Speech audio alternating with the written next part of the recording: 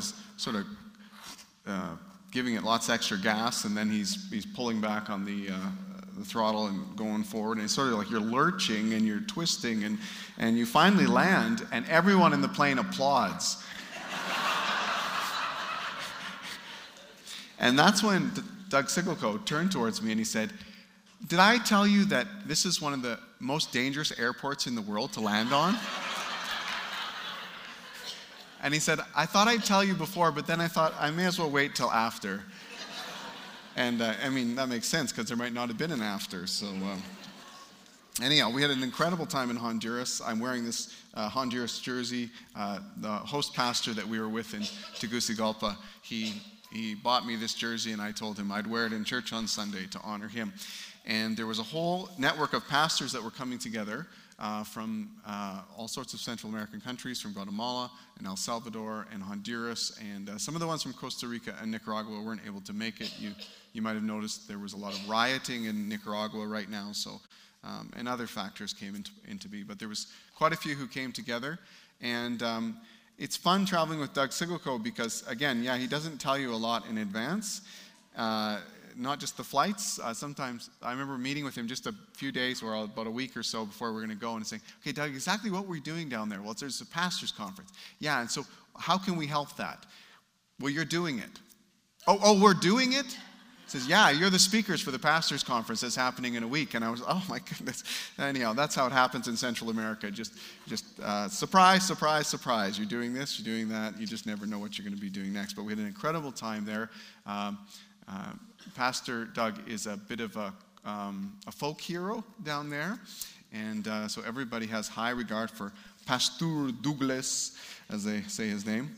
And it was amazing to see him because he's been, it's funny, we have this great joke that we always play on people at this church. If you come and you hear Pastor Doug speak, you often, if it's your first time here, you'll say, "Well, is that the senior pastor?" That's what people always ask us. Is that the senior pastor? They see him, he's good, looking good with his beard, and he's so well spoken. People say, "Is that your senior pastor?" And then our response is always, "Nah, that's just the janitor. He had something he wanted to get off his chest." So we sort of hide the fact that he has about 40 years of incredible ministry behind him. And in Central America, he's a bit of a troubleshooter. They call in when they need somebody. So it's great to walk along with him. I think he spoke twice, translated twice. Chris preached 3 times. He was the first one to preach through a translator in Central America. I was glad he went first so I could make notes on how to do this thing. And then I got to speak a number of times, I think 4 times in the course of 3 days. So that was pretty exciting stuff. And if you've been tracking with us for a while, you'll know a few things that we have in the past when we've been renovating in our own building, or we're like a few years ago, 10 years ago at least, we were fixing the roof on our church. And the lead pastor at the time, Pastor Allen, and some of the other leaders, they were talking about it, and they just said, "Let's not just fix our building, let's bless someone else somewhere else." And so that led to teams coming from Moose Jaw to Guatemala and putting roofs on a couple churches down there. And we actually had, from one of those churches, the Jutiapa church in Guatemala, they actually came to the conference with a whole van load of leaders, and it was so exciting to sort of meet the people that were holding their services now under that roof that was built by people from Hillcrest. And you also know that there's a Moose Jaw medical team that's gone out and done some incredible work in Guatemala as well. And we sent out a few from our congregation. I know the Wilsons went, and there's maybe some others, but I'm just drawing a blank right now. But I have a funny feeling we'll be doing more in Central America. I have a funny feeling we'll be doing more, whether that's fundraising to help some of those churches down there. Maybe it's going to be sending construction teams again, maybe ministry teams like we did this time. Again, I think there's going to be more that we're going to do. So I'm just encouraging you to practice your Spanish.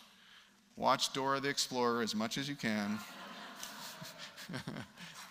And I think God's got more for us down there.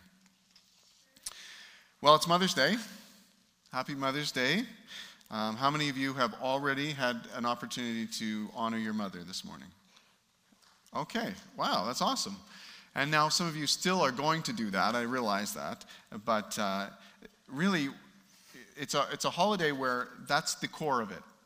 That's the core. It was, no, let me say that differently. It's a holiday with mixed messages, but the core of being a follower of Jesus who takes God's word seriously is that we're called to honor our fathers and our mothers. And so Mother's Day should just be part of a continuum of honoring our mothers. And so that's the essence. And you know, Mother's Day is a whole different experience for all of us. We have so many different stories. Some of us have our mothers with us still. Some of us don't. Some of us have some pains in the past because of our moms. Some of us, it's mostly just delight. You know, it's just all over the map. It's all over the map, the experiences we have. But we can all share that one common command, the call to honor our mothers, right? And so I want to encourage you today to, if you have an opportunity to actually interact with your mom, then honor her. And if you don't have that opportunity, then the second thing I would encourage you to do is to thank God for your mother. Thank God for your mother. Actually give God praise and credit and thank him for your mother. And if that's difficult, I always encourage people, start with the fact that she gave you life. You can build from there. Maybe there's a lot more than that. But even if that's all there is, start with that and make this a grateful day. Make it a day of gratitude and thank the Lord for that. And that's just my encouragement to you on Mother's Day, is just to take that command, honor your mother, and to put it into practice, either through directly honoring your mother, or you can go to the Lord and just say, thank you, Lord, that I had a mother and that she gave me life. And if there's more, make it a grateful day. All right. We're still in the middle of a series out of the book of James. That's what this apprentice part is about. We're talking about what does it look like to be an apprentice of Jesus, learning to be like him. If we're the ones being mentored, what does it look like to learn from the master? And so today we're in James chapter 4, and I sort of hesitated when I realized it was Mother's Day and the book of James, because everything James writes is like, it's what we call him gut punch James, because everything he writes is sort of like right to the point. There's no sort of like making it softer or nicer like we'd like to do on Mother's Day. It's just like bam. He's right in your face with some stuff. And so I thought, but you know, as I was reading this, I thought, you know, there's some applicable things that it's not specifically about Mother's Day, but there's some applicable things to all of our lives and our relationships in James chapter 4. So let me begin to read at verse 1. Verse 1 says, "What causes fights and quarrels among you?" How's that for Mother's Day beginning? What causes fights and quarrels among you? And if you're a mom, you probably wonder that about your family. What causes all these fights and quarrels among them? And we try to trace it back, don't we? Like when we're in a fight or a quarrel, when we might try to trace it back, we say, boy, how did that get out of control? How did that happen? How did we get here? How did it begin? Oh, it began, he said, and she said, and then I did, and then there was that moment, and then it sort of took a turn this way, and we can maybe try to trace it back. But the Bible actually tells us a really great starting point for understanding where fights and quarrels come from, and that's in the next line. It says, "Don't they come from your desires that battle within you?" The root of your quarrels and your fights come from the desires that battle within you. You say, what? My desires are at war? There's a battle on the inside? Well, sometimes we do have very conflicting desires. I want to do this, but yet I want to do that. And we find ourselves not in a struggle that way. But often I think the conflict or the battle that we have with our desires is that we desire stuff we can't get. We desire stuff we can't get, and that creates an internal battle. Now, desires themselves are not bad. Desires themselves are not bad. In fact, a lot of us have very good desires. Very, very good desires. But desires can become bad. And I want to talk, what I'm going to share now is probably, I've learned almost everything in this next section from Brian Heaney. How many of you have learned about good desires and blocked lousy goals from Brian Heaney? You put up your hand if you've ever heard that. Okay, lots of you across the room. We're so indebted to Brian for bringing this teaching into my life. It's been so helpful to me, and I want to share it, and if I do it badly, that's my fault, and if it sounds smart, then that's because I learned it from Brian, right? But The root of our quarrels comes from our desires. And our desires aren't bad, but some desires go from things that would be nice if I had, it'd be nice to have that, to I must have that. And there's a huge difference. When you say, man, I'd really like this. But if I don't get that, I'm going to be okay. That's a big difference from I must have this. If I don't have this, I'm not going to be okay. So one is a desire that's sort of held with an open hand. It's like, well, if I get this into my life, I would like it. It would be nice. And I do desire it. I want it. But I'm okay if I don't get it. On the other hand, it's the closed fist. It's like grasping. I need. And if I don't get it, I'm not going to be okay. Because there's something inside of me that tells me I'm not okay unless I get that. And those desires are very different. And Brian's helpful thing was he's saying that what we do is we take a desire that could be a good desire and we turn it into a goal. A goal that we must have. And you can tell when a goal is a lousy goal when it's one you can't achieve on your own. If you can't do it on your own, you can't achieve it. And I'll give you a Mother's Day example. Let's say a mom was to say, all I want for Mother's Day, what do you want for Mother's Day, Mom? All I want for Mother's Day is for everyone to be together and to get along.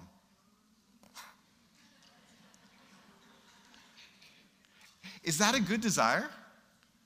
Yeah, that is a good desire. That's an awesome desire. That's a 10 out of 10 good desire. Is it a goal that someone else can block? It's a goal that everyone can block. All I want is for everyone to be together. Well, what if someone doesn't show up? One person could block your goal. All I want is for everyone to get along. What if one person decides not to get along? One person can block your goal. So it's a great desire. It's a great thing to want and to desire on Mother's Day. But if you need it, it makes a terrible goal. It makes a lousy goal because it can be blocked like that. And you can't stop it. You can't control it. You can't manipulate your way towards it. All it takes is one unwilling person to block your goal. So I'd say it's a bad goal, a lousy goal. Good desire, but a lousy goal.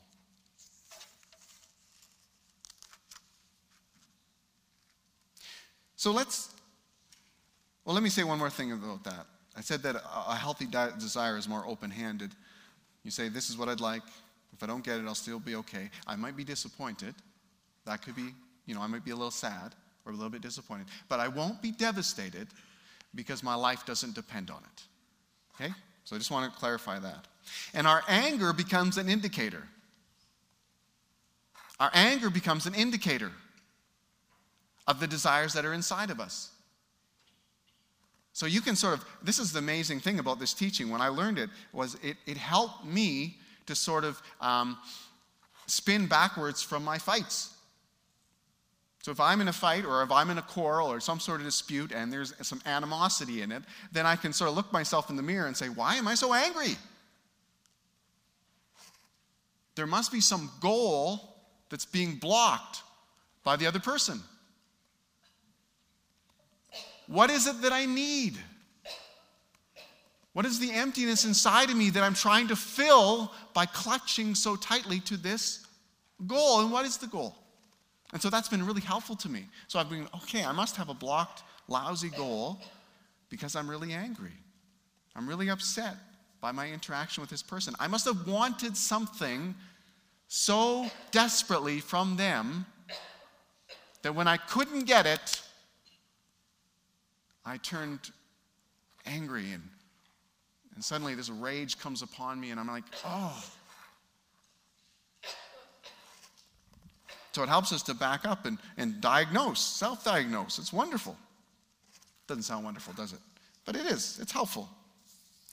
Why do I feel that I need that so much? And that takes us to verse 2. It says, you desire but you do not have.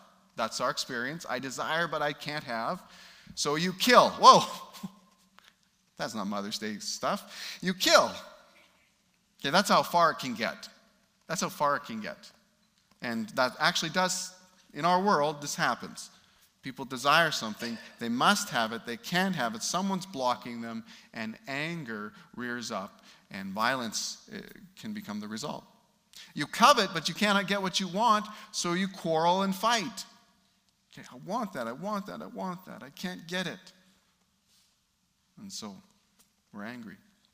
You do not have because you do not ask God. Wow. You do not have because you do not ask God. I mean, this is the TSN turning point of this text.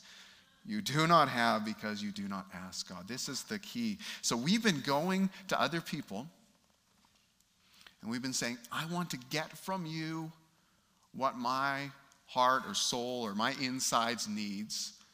And then this verse tells us, you've been going to the wrong address. You've been looking for love in all the wrong places when it was available somewhere else. You don't have what you're looking for because you didn't ask God. So the question is this: are we trusting God's goodness and asking Him for what we need? Or are we doing whatever it takes to get what we think will make us happy through any other means?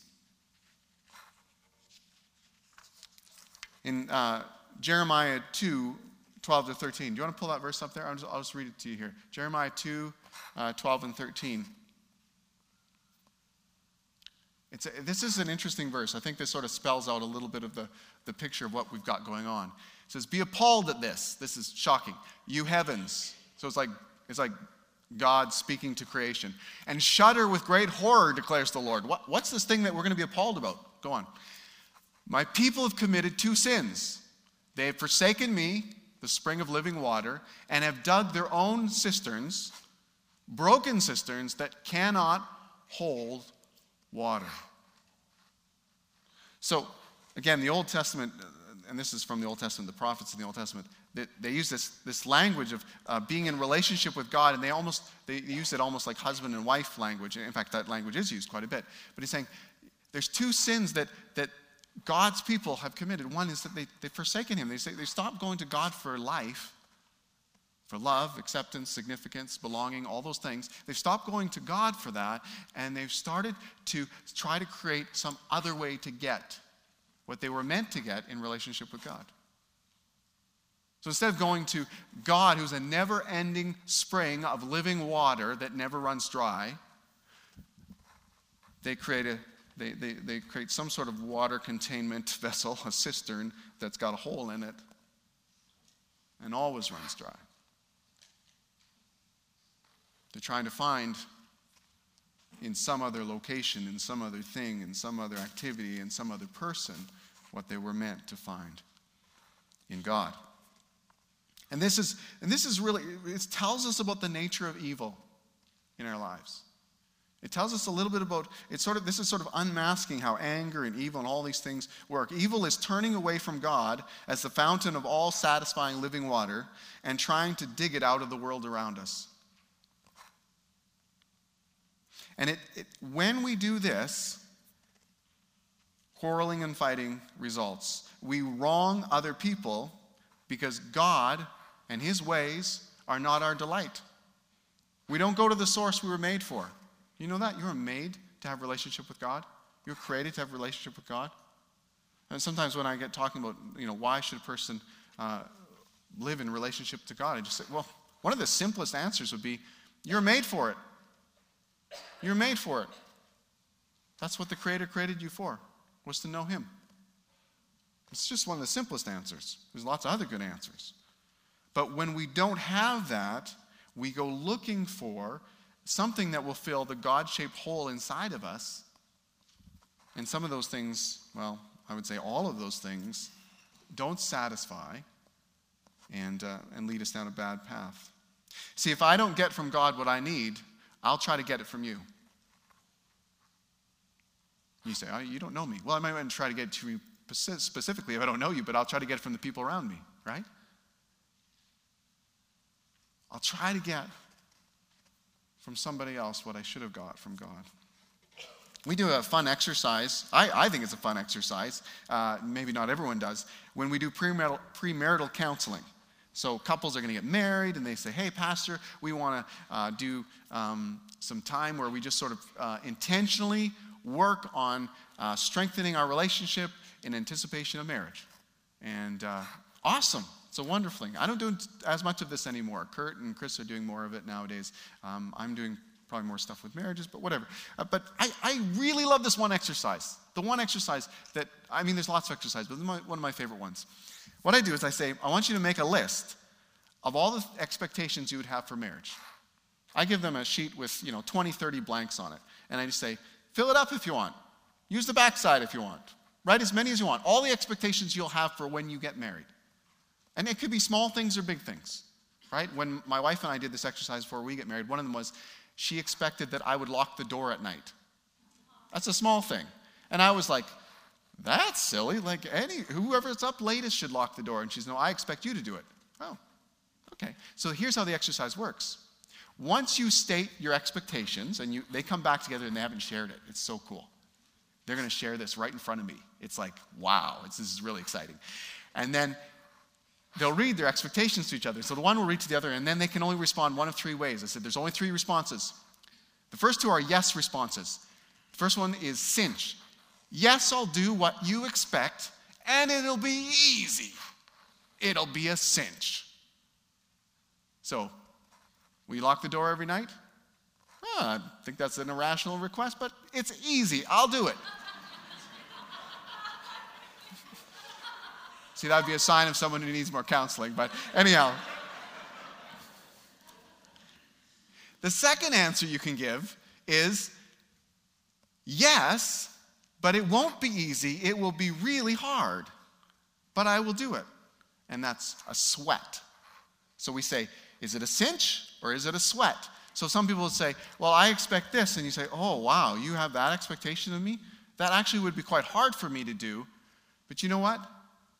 I'm going to man up or woman up, and I am going to choose to meet that expectation.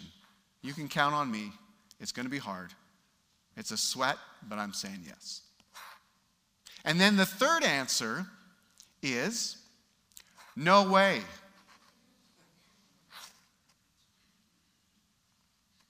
Just say no.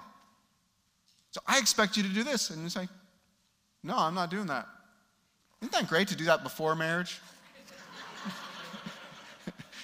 I mean, you can do it after marriage, but it's not as much fun.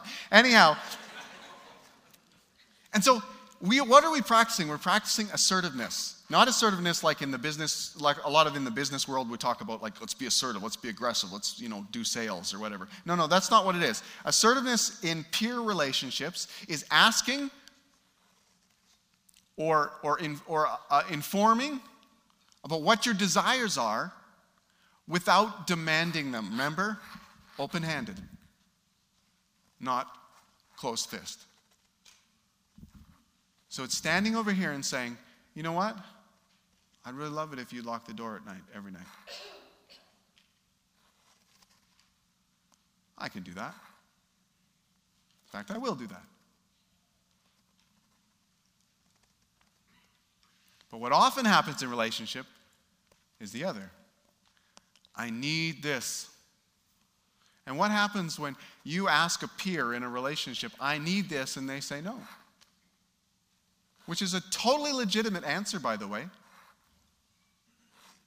I have to remind couples all the time, it's okay at this point to say no. When someone asks an expectation and you're not going to fulfill it, you better tell them now you're not going to.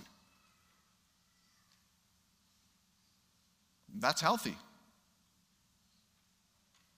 You better have that communication now. You better have that talked out now. You better work that thing out now. But what happens when you desire something and you can't get it?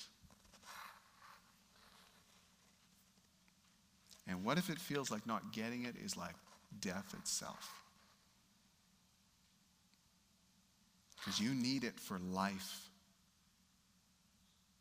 Because there's something inside of you that tells you if you don't get that, you're not going to be okay. I'll tell you about my own journey a little bit, just a little bit. I've noticed this tendency in me throughout the years. I don't think it's done or finished, but there has been some growth. I'll just tell you that. There's been some encouraging growth in my life in this area. I've noticed at different times that I did feel like I needed something from people. Not just wanted, not just desired, but that I needed something from people. Some sort of affirmation or affection or warm response. And when I didn't get it, when I couldn't get it, even if I tried all the tricks of the trade to get it, like manipulation, I became very frustrated. I became very frustrated. And the thing that I didn't notice during those times of great frustration was that my Heavenly Father was there offering His love, affection, and affirmation freely. But I wasn't asking Him for it. I was going to a different source to try to get it. Verse 3 says, when you ask, you do not receive. So you do not ask, you don't have because you don't ask God. But here's another twist on it. When you ask, you don't receive because you ask with wrong motives, that you may spend what you get on your pleasure. So let's say you say, okay, I got to ask God. Steve, I got the point. Actually, I got it 15 minutes ago. I don't know why you had to go so long. I'm totally in. I got to ask God to supply the needs in my life that I can't get. I shouldn't be trying to get those from people. I should get that from God. I totally get it. Now, here's the thing. Here's how it'll get twisted in your mind still a little bit further. And you have to watch out for this one, too. When you ask, you do not receive because you ask with wrong motives, that you may spend what you get on your pleasures. It's possible that you might go to the right source, but still have the wrong motive. So you go to God, you say, well, I'm at the right address to get this need met in my life.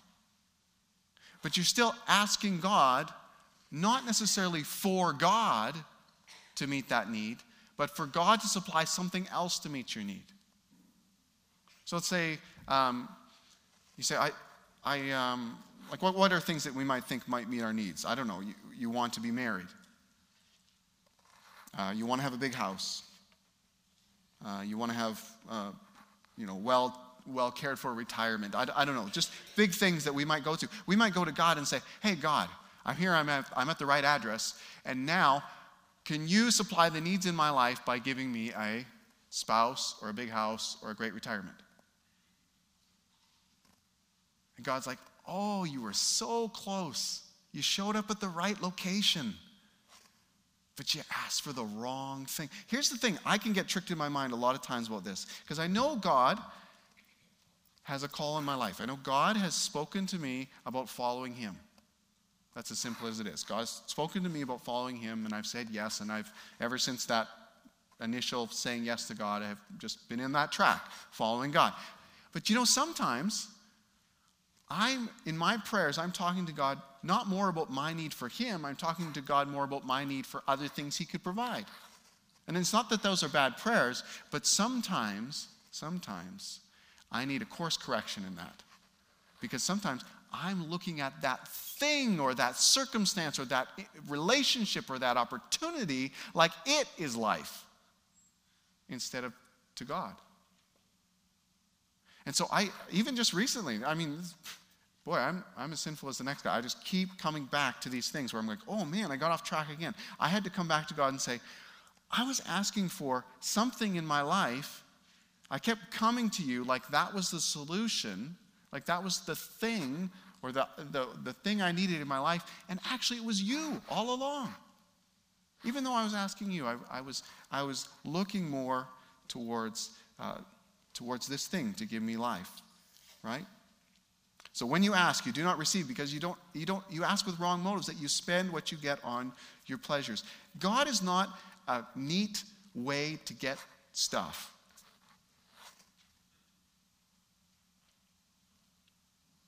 God is not a neat way to just get all the good things in your life. I don't know, sometimes in business worlds we talk about the ends and the means, right? The means is how you get there, and the end is what you get. Which is God? Is he the means in your life to give you all the good stuff you want? Or is he the end goal? When I read the Bible, I find out that God is the end. So it's not just like, hey man, you need God in your life because then you can have this, this, and this. It's like the message is you can have God in your life. Oh, he might also provide these things, and that's true. I've seen God bless people in their lives in big ways, but you get God. That's the end.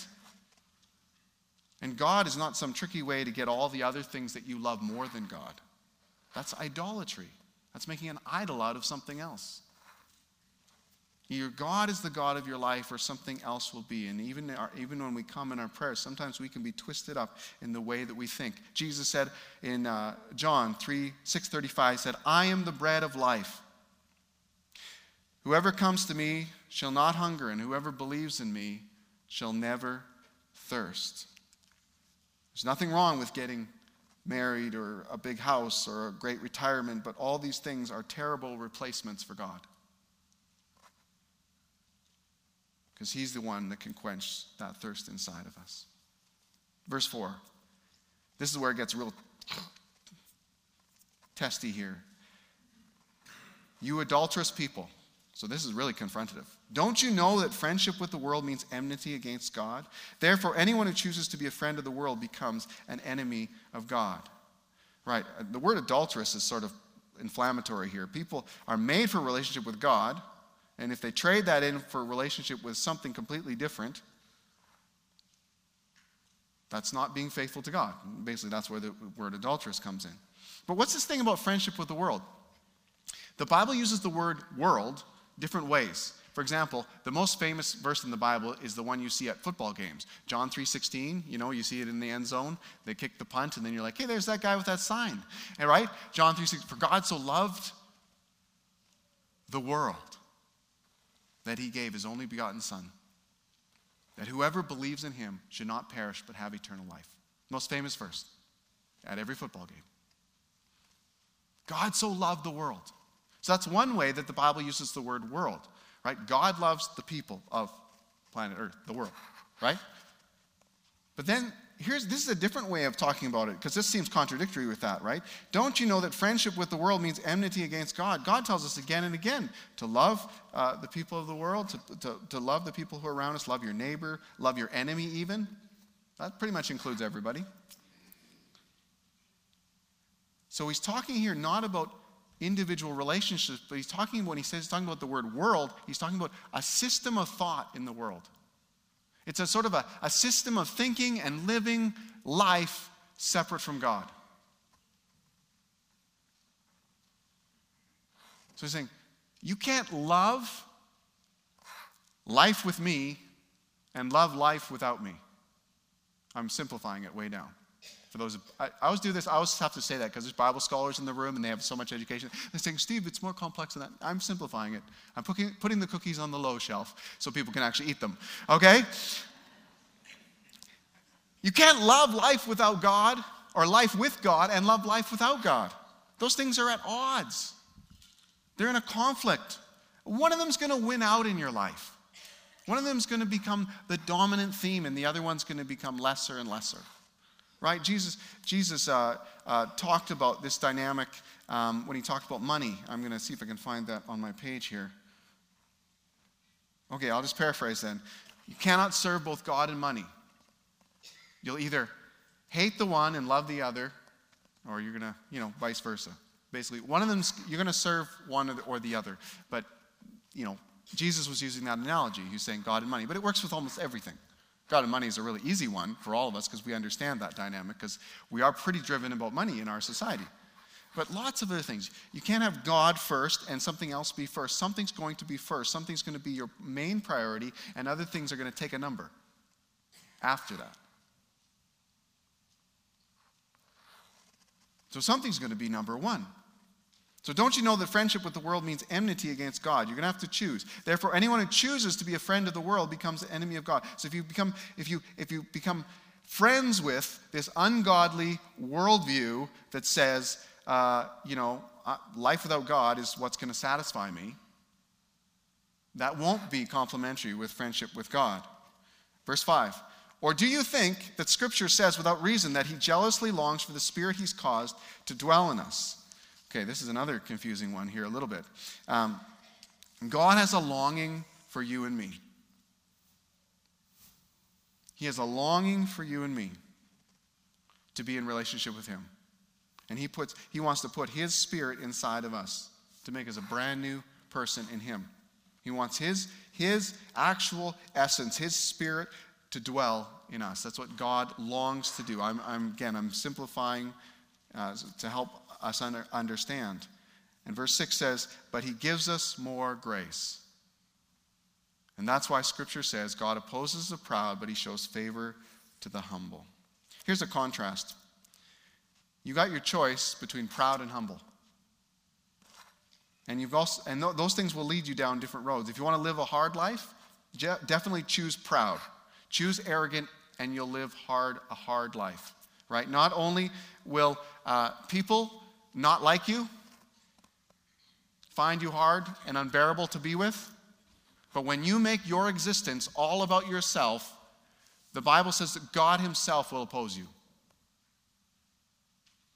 God himself will actually stand in your way.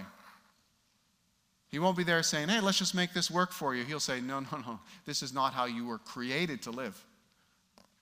This is not what you were made for.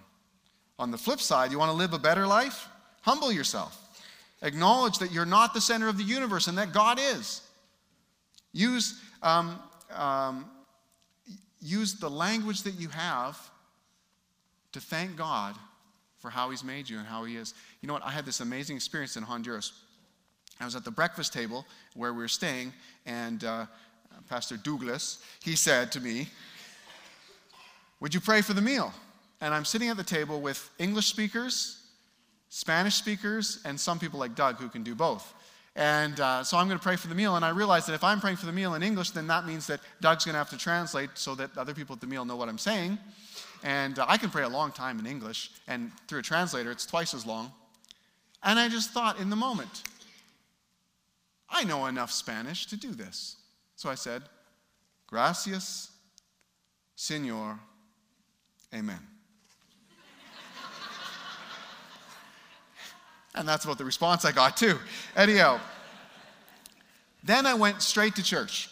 So I'm preaching at the church that morning. I went straight to church. Chris has gone to one church to preach. Doug gone to another church to preach. And I'm at the home church there to preach. And I come in, and it just hits me. I'm in the worship service. Everybody's worshiping God in Spanish. I can pick out a few words on their PowerPoints that sort of stand out to me, like, oh yeah, I know that word, and that's it. You know, I'm sometimes just singing along, not knowing what the words say, and then it just hit me. God's given me enough words in Spanish to pray to him. I have enough words. And so I just began to just say, gracias, Señor, in the worship service. And it became hugely meaningful. I just like, gracias, Señor. And then I have to add in English, for my father, who you brought to faith in you. Gracias, Señor. For my mother. Say that today. You can thank the Lord for your mother in 2 languages. Thank you, Lord, for my mother. Gracias, Señor. What is it? Mamma Mia or something? I don't know what the end is. Really, I didn't learn much. But I learned enough to pray. And it became so meaningful. So I was praying, again, gracias, Señor, for all the good things in my life. And I realized, you don't have to have a huge vocabulary to pray. You say, I don't know how to pray in English. It's just one-word stuff you got to start with. My friend Rod Barks talking about premarital counseling. One of the things he teaches couples to do, another great exercise, is to pray using 3 words. Sorry, thank you, please. Sorry, thank you, please. It says, couples, go off. He sends them off. I've done this before with couples too. Go off and say, I just want you to do 3 things in prayer. If you've never prayed together before, first say sorry to God for something you need to confess and get right with him. And then say thank you for something in your life. And then please ask him for something. That'll give you a simple blueprint. So he sends people off who've never prayed together and they do this little blueprint, and they come back and say, we prayed together for the first time, just like I was like, I prayed in Spanish for the first time. It's awesome. It's really simple. But just express that to God. God opposes the proud, but shows favor to the ones who are humble, the ones who say, God, thank you, you gave me my life. Thank you for my mother.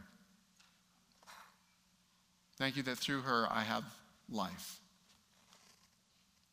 Thank you that I can think or speak my response to you because of what you've done. Verse 7, submit yourselves then to God, resist the devil, and he will flee from you. What does the devil have to do with this? Well, we always talk about the devil in terms of temptation and tempting us to sin. And the big one here is tempting us to sin, to pursue desires other than God, to make them our life. Right? He'll say to you, this will make you happy. It'll make you feel alive. I think of that popular song on the radio. Everything that kills me makes me feel alive. If you say it backwards, it's basically saying, I want to feel alive, but it's killing me. God can make you feel alive and not kill you. Oh, I mean, he'll kill the parts of you that are separating you from him. God's great at killing sin in our lives in a great way. But he'll make you alive without the destruction that comes with all those other things we pursue. So come near to God, and he will come near to you. What a promise. What a promise. So many times I've run into people who fear to come near to God. And I think some of that's healthy. Some of that's healthy. Sometimes they understand at least how big and the reality of who God is, and they're actually thinking about him appropriately, God with a capital G, not sort of taming him down to being something small. So I appreciate that aspect of it, but I'm so excited for them to understand God's grace. So excited for them to understand God's love for them, how God went so out of his way to make it possible for them to have relationship with him. And so when people say, I'm afraid to come and approach God, I fear his rejection, then it's a great time to just talk about Jesus. And how Jesus made it possible for all of us not to be rejected by God, but to be accepted. Because Jesus took our rejection. Jesus went to the cross, took the sins of the world upon him, and he cries out this terrible cry at one point on the cross. When he's in physical agony, he's also in spiritual agony. Father, why have you forsaken me?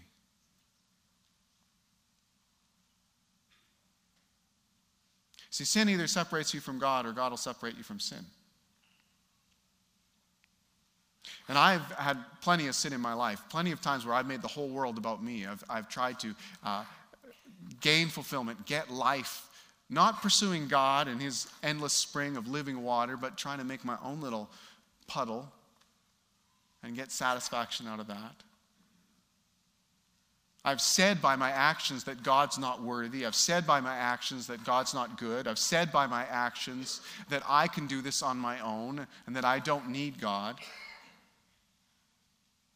But along the way, I've come to the realization that I do need God, that he is good, that he does love me, and that that what Jesus did makes it possible for me to fully embrace God and come into relationship with him, that is a miracle. That is a gift of grace that I don't deserve and that I'd be a fool not to accept. And so I've come to that point that all of us, we would hope we would come to. After our lifetime of looking for love in all the wrong places, verse 10 says, humble yourself before the Lord, and he will lift you up. And he will lift you up. He will lift you up. He will lift you up. So we don't have to. I'm just ending with this, but we don't have to try to find life in all those other sources. We don't have to go on all those fruitless, endless pursuits to try to satisfy that gnawing hunger within ourselves. It's satisfied in Jesus. It's quenched in Jesus. In relationship with God, we discover that we are loved, we're accepted, we belong, We understand our significance. Our life gains meaning. All of those things come together in relationship with Jesus. And so we can take what is a good desire to have all those things, and instead of taking it to somebody else who can't fulfill that desire, and instead of taking it to someone else who will maybe block that goal, we can take it to one who says, I will lift you up. Come unto me, and I'll lift you up. Let's stand this morning.